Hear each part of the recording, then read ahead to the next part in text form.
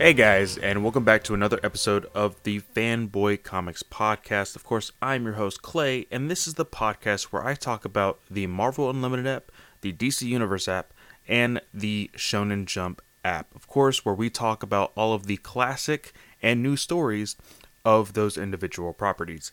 Now, you may be wondering, wow, we are actually getting 4 episodes this week. Yes, I wanted to keep on my schedule. Unfortunately, I didn't get to do that last week because, like I explained yesterday's episode, I was in a complete, just like utter mess of excitement and just adrenaline of everything that's been going on with the Snyder Cut movement and the announcement of the Zack Snyder's Justice League. So, I won't get too much into that because I talked about that, of course, last episode. You can hear me talk about it at the Comic Book Legion podcast or the Batman News Weekly podcast, of course, as well. So, let's go ahead and jump right into what we're going to be talking about tonight. We're going to be talking about Royals number 2, Spectacular Spider-Man number 2, and Miss Marvel number 2, as well as Supergirl number 1, Superboy number 2, and Superman Wonder Woman number 2. Now, with these books, I enjoyed some. I feel like the others may be just like your run-of-the-mill, just stereotypical insert hero here book. And which is not totally bad, to be honest. It's not too bad. But I definitely may be scrapping some of these books. Because if they don't get good within the next issue or two, I don't want to waste too much time on them. I want to be reading fun, enjoyable stories, if not super serious and intriguing stories. So, with that said, let's go ahead and get started with our very first book we're going to be talking about. Of course, the lineup always goes Marvel first and then DC. So let's go ahead and jump into Royals number 2. Previously on Royals, Marvel Boy, an explorer from another dimension, claims that there's a secret buried in the remains of Hala, the Kree homeworld, that will provide a way forward for the Inhuman race. So most of the royal family and a couple of new Inhumans have gone with Marvel Boy on a journey into space. But it has been foretold that 7 will go on this quest and only 6 will return. And with clumps of hair in her hand, Medusa just told everyone that she is dying. I honestly can say and I say honestly, and that's not really fair because it's only, of course, it's only 2 issues in, but I would almost say that if this wasn't for John Boy Myers' art, I don't know if I would be reading this book.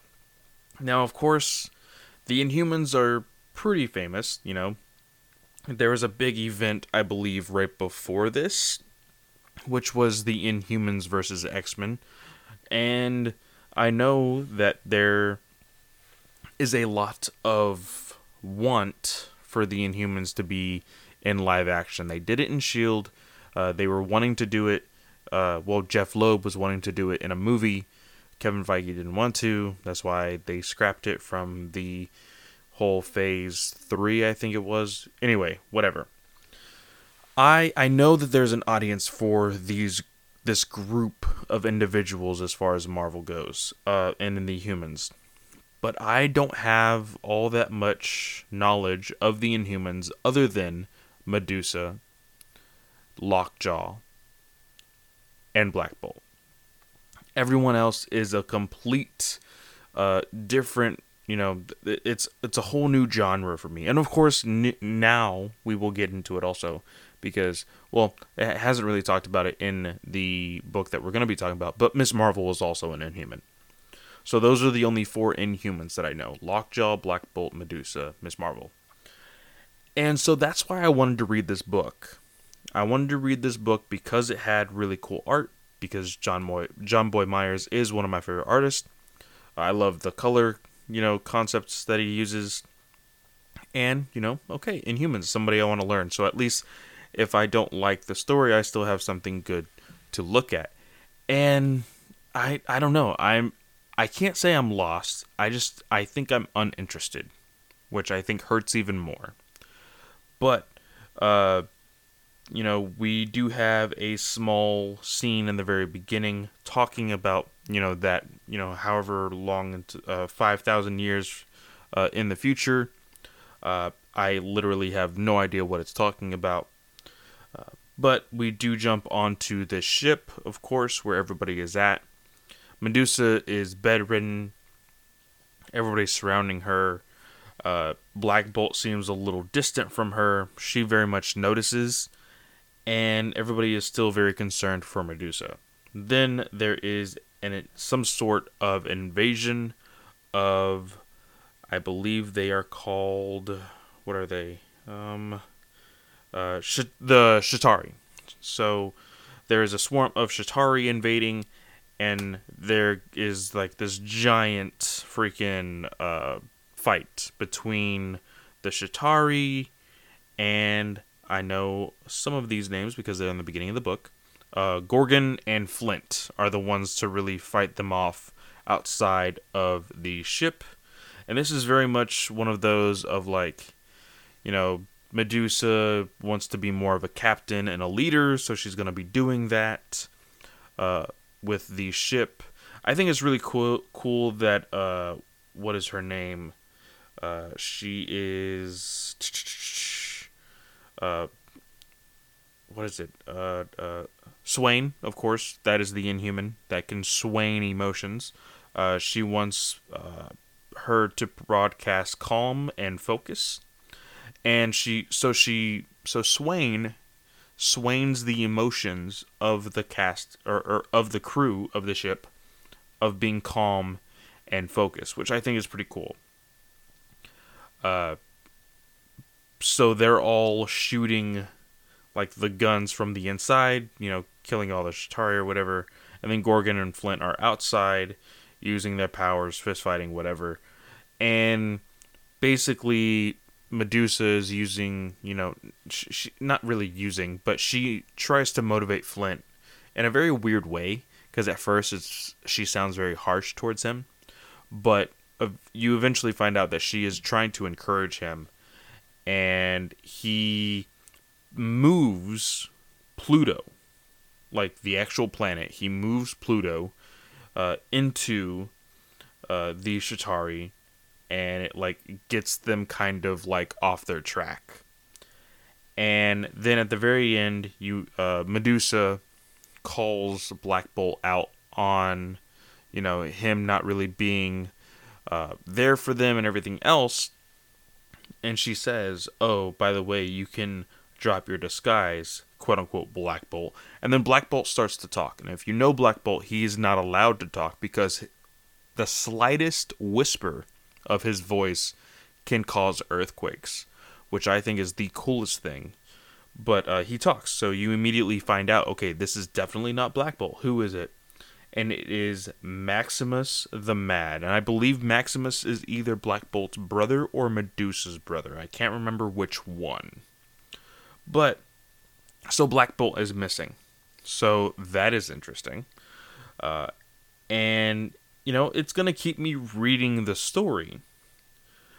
But the actual dialogue and the concept as of right now, other than the cliffhanger, was kind of like, okay, nothing too big. And I do know that this was cut short, so it probably wasn't selling all that great to even begin with. So I will try to move this forward for another, issue, or two. And then we will see how all of that goes. But let's go ahead and move on to the second book of the day. That being Spectacular Spider-Man number 2. Previously on Spectacular Spider-Man, a series of assaults in New York City has left seemingly unconnected victims in a strange coma. Each victim has somehow been drained of their adrenaline.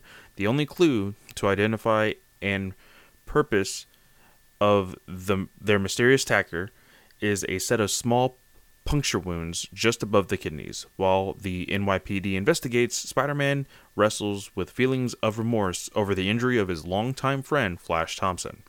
Flash's abduction at the hands of Spider-Man's archenemy Green Goblin has rendered him brain dead.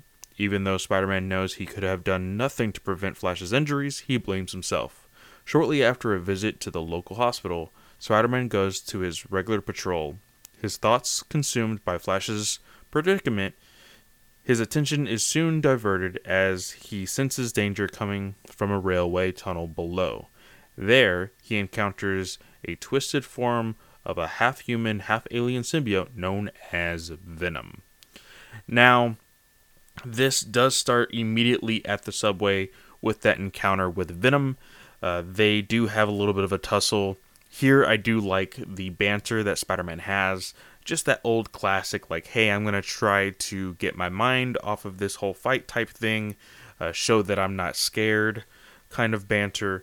I really do love that about Spider-Man, because he always tries to have the brighter, side of the dangerous encounter. And it almost makes it to where, like I said, it makes it seem like he's not afraid. And so that could very much agitate a villain or frustrate them and get them angry. And of course, when villains get angry, they mess up. And that's the best way to subdue them. But we do see a lot of investigation with detectives and everything else. We see Spider-Man go to his apartment. And of course, in the first issue, he had that little like picnic type, backyard, balcony type, I guess hangout with all of his neighbors. And he's just saying here, like, oh man, I have to be careful whenever I'm coming in now, because now I can probably expect there to be a lot of people, wondering where I'm at and things like that. But we do see a very odd scene with Eddie Brock and the symbiote. This is not the I guess relationship with the symbiote that I've seen with Eddie before. Eddie seems very scared of the symbiote and very tired, and this is very odd. This is a symbiote that is very much wanting to use Eddie instead of really be with Eddie, which is what we are very much getting in the most recent run with Donny Cates. So I found that odd. And, it's really cool. We get a small explanation. Of course, this is a new run of Spectacular Spider-Man. This is only the second issue. So, one of the important things to do I would say within the first 3 issues of any book is to somewhat establish to the reader a power set. Not this over-exaggerated thing, Bendis.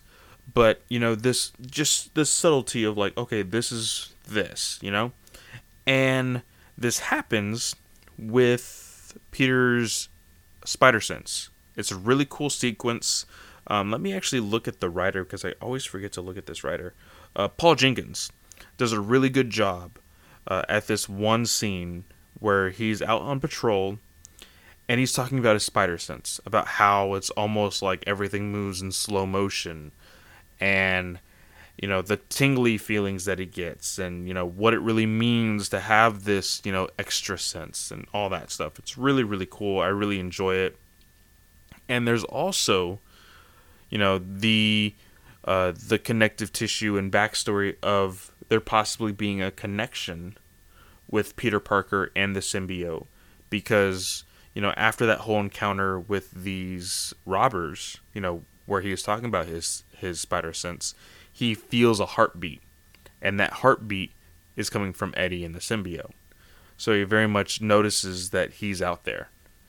And we have this scene with Eddie with the symbiote on, and you just see his head. You see Eddie's head, and the rest of his body is Venom. And Venom is bullying him and talking him into jumping off the building. And he jumps off, and he's saying, like, oh, are you scared? Are you gonna, are you scared of dying? And saying all these things. And he's saying, all I need is your adrenaline.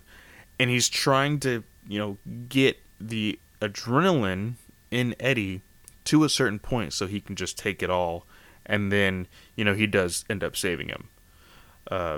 We get this small interaction with Flash Thompson in the hospital, and I don't know Liz. I don't know who this person is, to be completely honest. But Liz is somewhat, I guess, responsible for Flash Thompson now. And, you know, her and Aunt May have this, conversation about how hard it's going to be. But Aunt May is like, oh, well, you have us, you have family, you have friends. We'll help you take care of him. And Flash looks completely out of it. I feel totally sorry for him. I don't know exactly what happened because I don't have any context for, the stories that happened prior. But he definitely looks brain dead. Drooling and just like sitting there in that wheelchair must really suck. But near the end of this book, Spider-Man has the conversation with the detective that's on the case for this mysterious, attacker that is putting everybody in a coma. And Spider-Man basically says, this is Eddie Brock, this is Venom, and Venom is looking for a new host, and that's how it ends. I love the art. Of course, this is Humberto Ramos. Very early days of Humberto Ramos. The one thing that really bothered me about this whole thing is everybody has white eyes with, of course, whatever color eyes they have, and then the black pupil. The detective that's on this case has black eyes with a white pupil, and it just looks like he's like a vampire or a zombie or whatever. He just looks off compared to everybody else. So that really did bother me. But other than that, I enjoyed the story. I loved the opening scene with the encounter between Venom and Spider-Man. It almost made me want to do one of those things that I did with Nightwing, New 52, number 1. I believe it was several episodes ago that I actually put, I did a audio drama of, the first 5 pages of that book. I really wanted to do one here with Spider-Man and Venom, but I have way too many things going on right now, and I wish I could do something like that. I need more time. I don't know if I'll ever get that. And I know, this is off topic, but that's my ultimate goal here. Is I love reviewing these books. I love doing this podcast, but I eventually want a podcast to be able to do audio dramas for these books. But that would be totally, totally fun. Let's go ahead and jump into the last Marvel book of the day, that being Miss Marvel number 2. All right, Miss Marvel number 2, Super Famous Part 2.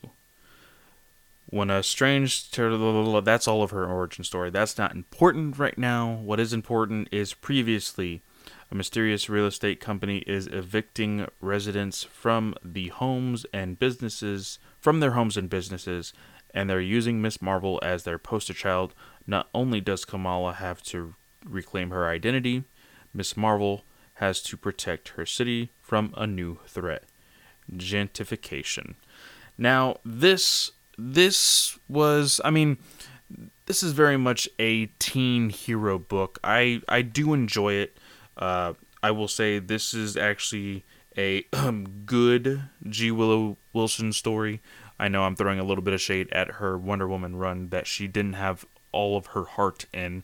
But here, I do see, this is a very good story.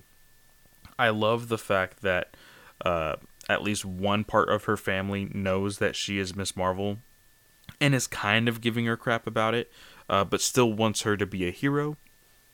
But, of course, also still wants her to be a kid, to be in school, to get good grades, things like that. And we get small glimpses into her life, and we see her older brother, and because of their way of life, their religion, whatever you want to call it, her older brother is not allowed to really hang out with a woman by herself. I don't think that's, from what I got here in the reading, that's what I got from it. And so he asks Kamala, hey, he says, what does he say? He says, they get into a conversation, and he makes it sound like he has a girlfriend, and so she says, "Wait, you have a girlfriend?" He says, "Of course not. She's a girl I'm speaking to only with correct supervision for the purpose of discussing marriage." And he says, "Stop saying girlfriend. Taisha is not my girlfriend. We're doing this properly." And she says, "Okay, I'll be a good Maram," which it says here in the editor's notes, a family member with whom one is permitted to be alone in private.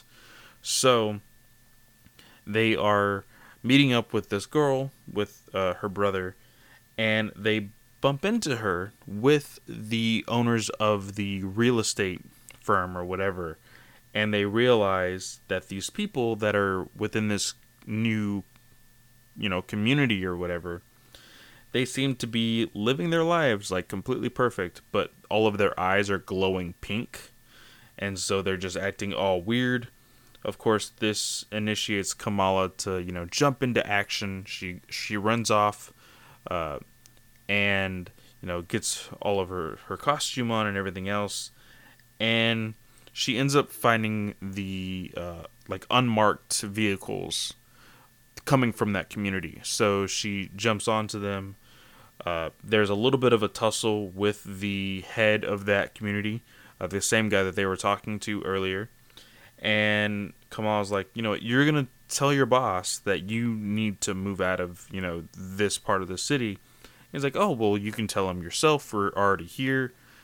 She sees the warehouse, and she gets knocked unconscious. She wakes up, she sees, the head honcho, the boss or whatever, and he says that he says right here, Miss Marvel, we've been expecting you for quite some time. I've been told you are resourceful, which is why I thought it would be best to wait for you to come to us. And now here you are. My name is Dr. Faust. Welcome to the Hope Yards Development and Relocation Association. And she kind of was like, wait a minute. Hope Yard Development and Relocation Association. Oh my god, you're Hydra. It spells out Hydra. And he's like, yeah, okay, you got us, but look at the new employee we got, and it is it's Bruno, her best friend.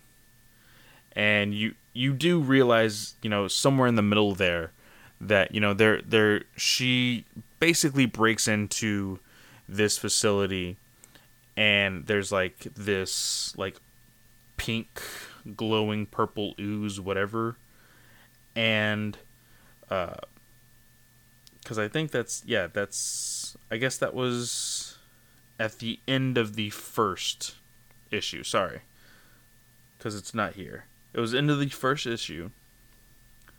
Oh, no. It was the beginning of this one. Sorry. I'm getting all flustered. So in the beginning of this issue, she does break into that facility, that community, and she gets this purple ooze. She gets Bruno to test it at the school lab, and he gets kidnapped right then and there. And that is when you find out that it is, in fact, Bruno who is being now brainwashed from Hydra. So this is interesting. I'm enjoying this one.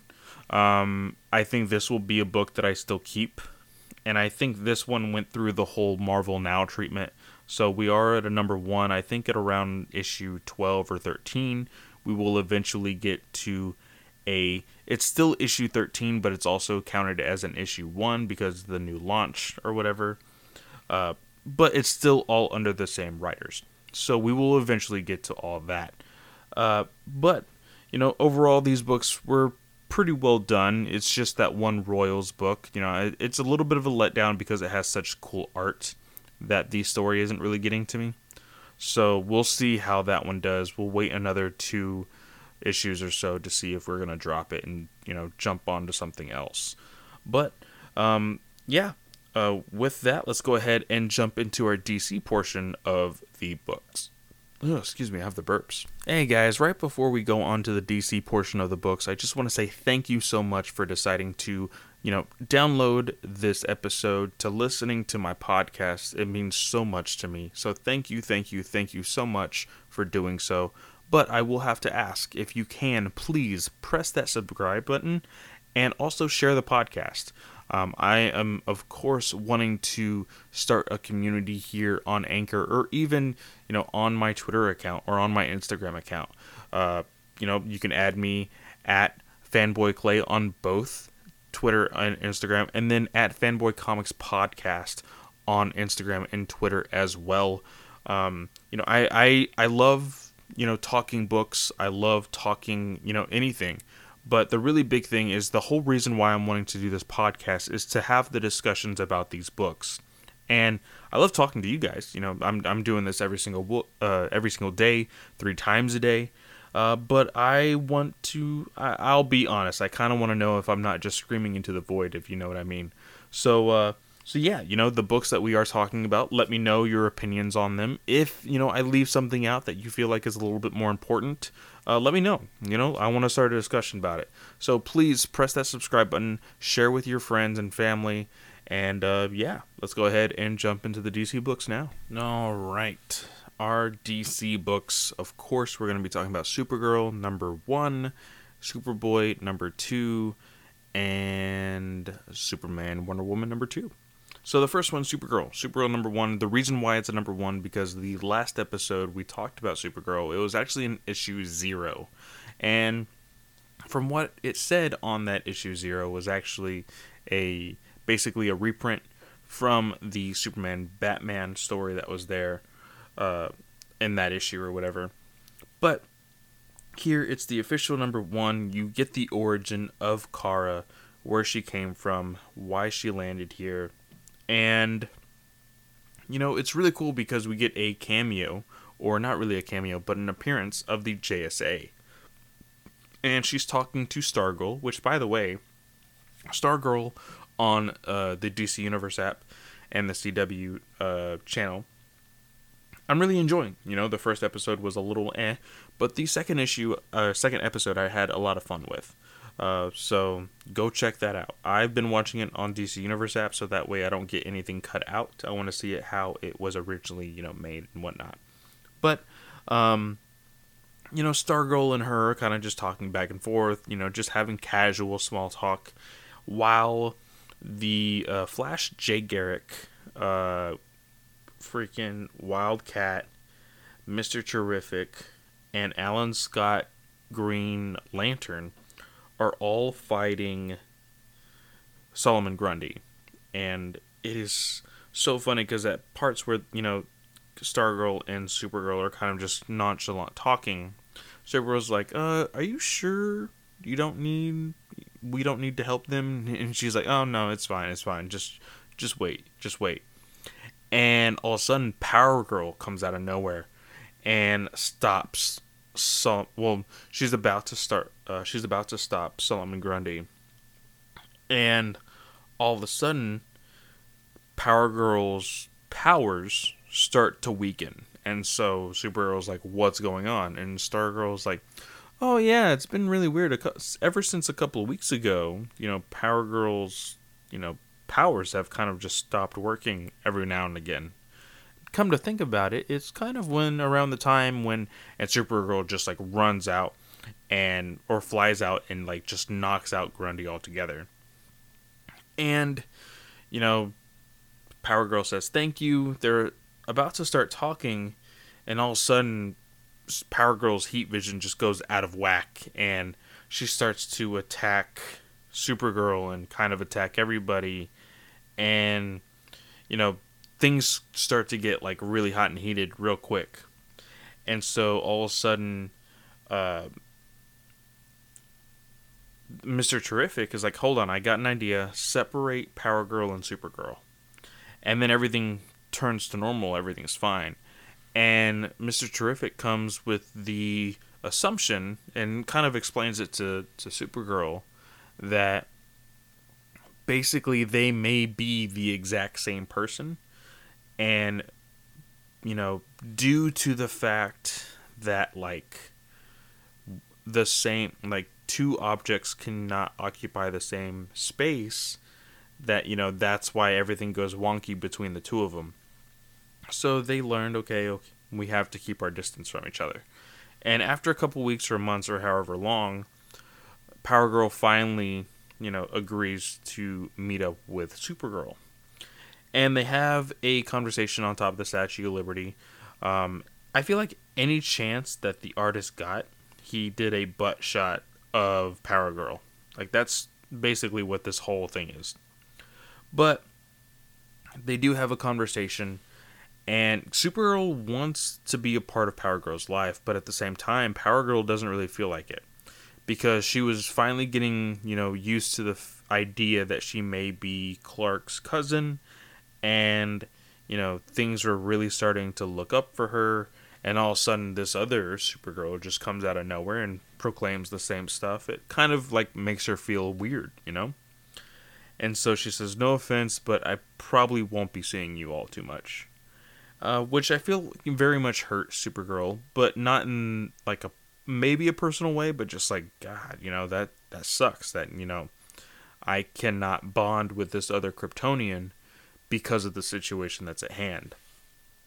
And we still see that Calculator and Lex Luthor are very much spying on them. And it cuts to Supergirl's like, okay, well, if I can't, talk to Kara, or, well, yeah, a different Kara. I think her name was Kara, Power Girl. But instead of talking to Power Girl, I think I have another Kryptonian I can talk to. And so you see her flying to Kansas, and you see somebody flying up towards her. You're like, oh, it's going to be Superman. She's going to talk to Superman. Nope, it is the most badass Kryptonian out there, with the blue jeans, the black shirt, the best reiteration of the character, Superboy. So cool. But he does not look very happy that Supergirl is there. He tells her to turn around and fly away, and he's not going to ask twice. And that's how the book ends. And it says next, Supergirl versus the Teen Titans, I think it says. Or it says Supergirl Teen Titans. No, wait, that is a versus. Yep, Supergirl versus Teen Titans. So, that's interesting. I am looking forward to that because, of course, Tony, I know you're a pretty good listener here. You have told me very good things about that Teen Titans run, and I kind of want to read it. I'm reading the books that I am now, that being Supergirl, Superboy, and Superman, Wonder Woman. I'm not exactly enjoying Superboy all that much, and we'll talk about it here in a second. But if that one doesn't, really get good in the next issue or two, maybe I can just drop that and jump into Teen Titans. I think that would be pretty cool. But let's go ahead and jump into Superboy number 2. Alright, Superboy number 2, of course, this is a part of the New 52, which, is the whole new origin and things like that. The first few pages is from a month ago, quote-unquote, talking about that whole first encounter with, the laboratory blowing up. You find out that it's him, and then a whole bunch of soldiers come out and are very demanding on, they're going to basically terminate him, and I can't remember this redhead's name. Her name is, it's Dr. something. I can't remember. A lot of people call her Red, or at least Rose Wilson calls her Red. And, she very much convinces them to stand down, but at the same time, Connor kind of gets aggressive and hurts them. But Rose Wilson kind of beats the shit out of him. And I think that's him. I think that's Rose Wilson, because she, grabs his shoulder and then, throws him. So I'm guessing that it is Rose Wilson. But we jump to current time, and they're wanting to put Superboy on his first mission. And there's some sort of a riot in prison, whatever. These shark alien dudes are the ones encountering Rose and Superboy. You get to see, his power set with the tactile telekinesis, you know, doohickey or whatever. Uh, I feel like they really, really jumped into that with the New 52. Rather than the other reiterations of Superboy, they really held deep into that whole tactile telekinesis thing. And here you just see Superboy getting beat up the entire time, and then you see again the tactile telekinesis, and the facility starts to crumble, and that's the end. It says next issue, freedom's just another word for nothing left to lose. And that's that. Like I said in the Supergirl review, I am not very interested in what happens next in the Superboy book. I will give it another 2 or 3 issues. One or two to three. It all depends on how well it is. But if it's complete shit with the next issue, then I would probably jump into Teen Titans. Pre-New 52 Teen Titans. So, that is Superboy, which is very disappointing because I feel like I was just like a total fanboy at the time, and I was just like, yeah, Superboy, this is awesome, and just reading everything that was put in front of me.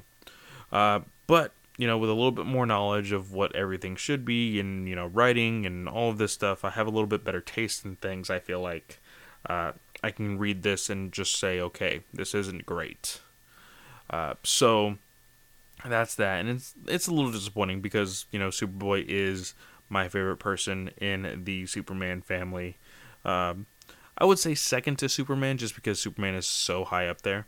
But let's go ahead and jump into the last book of the day, that being Superman Wonder Woman #2. Alright, Superman Wonder Woman #2, we jump into the book where we kind of left off with the showdown between Doomsday and Wonder Woman.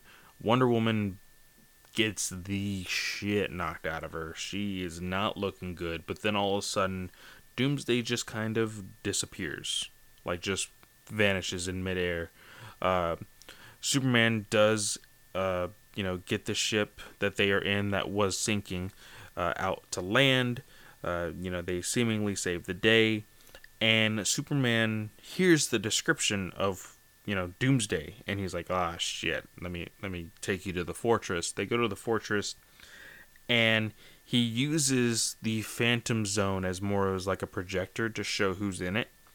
And he shows Wonder Woman Doomsday, and he was like, was this that person? And she's like, yeah, that's exactly who it is. And Superman, describes and tells Diana who this is. And she can very much hear the fear in his voice, and like, hey, you're Superman and I'm Wonder Woman. We can definitely beat him if he ever escapes this thing. And he is, very hesitant still, but she's like, here, I have, here's something that can, ease your mind a little bit. And so they go to Mount Etna, which is the armory of Hephaestus. And this guy is like, you're bringing just some random mortal here, that's disgraceful. And Superman's like, oh, I'm not no mere mortal, I'm stronger than I look. And he attacks Superman with this like hammer looking thing, and Superman just like grabs it in midair. He's like, okay, you are strong. Cool. And so they're looking into making armor for Superman and Wonder Woman to prepare for their battle for Doomsday. And then Apollo shows up out of nowhere and, basically calls Wonder Woman a whore and is not very nice. And Superman's like, okay. He says, you're a god, right? That's, or that's not just some affection or whatever. And he's like, your ignorance astounds me. Yes, mortal. Yes, I am a god. I am Apollo, god of the sun, and ruler of Mount Olympus. He's like, okay. And Superman's like, okay, good to hear. And he says, well, why in the world would you say such foolish things? And he says, because if you ever speak to Diana like that ever again, I'm going to hit you. Now, most of the time, when I hit someone, I can't go all out. I have to hold back. But since you're a god, I can beat the shit out of you, basically. And then Apollo just slaps him. Doesn't punch him, slaps him. And sends Superman flying into like this like molten lava, which is where the armor and weapons are made and everything. And so Diana's getting pissed. She's about to fight Apollo, but all of a sudden Superman comes out of this molten lava, and she's like, no, let me. I'm gonna do this. He knocks Apollo on his ass. Apollo is getting super angry and uses like some sort of heat vision to hit Superman. But the only thing is, Apollo is the god of sun. His powers are sun-based. He's gonna give Superman sun energy, basically. He basically sun dips Superman. And Apollo is very confused at the whole situation. He says, "You hit me with sunlight? You don't know very much about me, do you?" And he grabs Apollo, goes all the way up the mountain, through the top, and just slams him all the way through. And and they're like, okay, we're good. Like, Superman is like, now that that's off my chest, let's go. And they just leave. And you see this, this scenery now is the Sahara Desert. You see all these people kind of just traveling there. And then there's something in the sand. And they're all going towards it. And this thing opens up and slices everybody in half. Their limbs are cutting off and everything else. Now they're all dead. And the person that is in this thing that's opening up is Zod. He is screaming. He is somewhat bloody. And, it says, next, only Zod forgives. So Zod is going to show up, which I am totally cool with, I think this was around the time where Man of Steel was coming out. So I remember those covers of Zod and his right hand and all of these different people with Superman and Wonder Woman. So I was just like, man, this is so cool. Like, being able to see that in comics and then see Superman on the big screen, I was really excited for it. But I really enjoyed this book as well. So it looks like the only two from the fourth week, of course this is the fourth week lineup of books, the only two I'm not really enjoying are Royals and Superboy. As far as Marvel, I don't know what I will be putting in the spot of Royals. I feel like I kind of need to do some research on what I kind of want to read and kind of want to force myself to read to put in that lineup for Marvel. But if Superboy doesn't get good, I will be putting Teen Titans up there. And yeah, let's go ahead and end it there, guys. Thank you so much for lasting this long. It is not, an hour or whatever. I know the last one was kind of long, so I do apologize for that. But thank you so much for lasting this long. If you did, I guess, I'm drinking a Monster Energy drink. Randomly just tweet at me Monster Energy drink to show that you've lasted this long. And yeah, thank you so much. And I will see you guys tomorrow for the Ultimate Friday episode.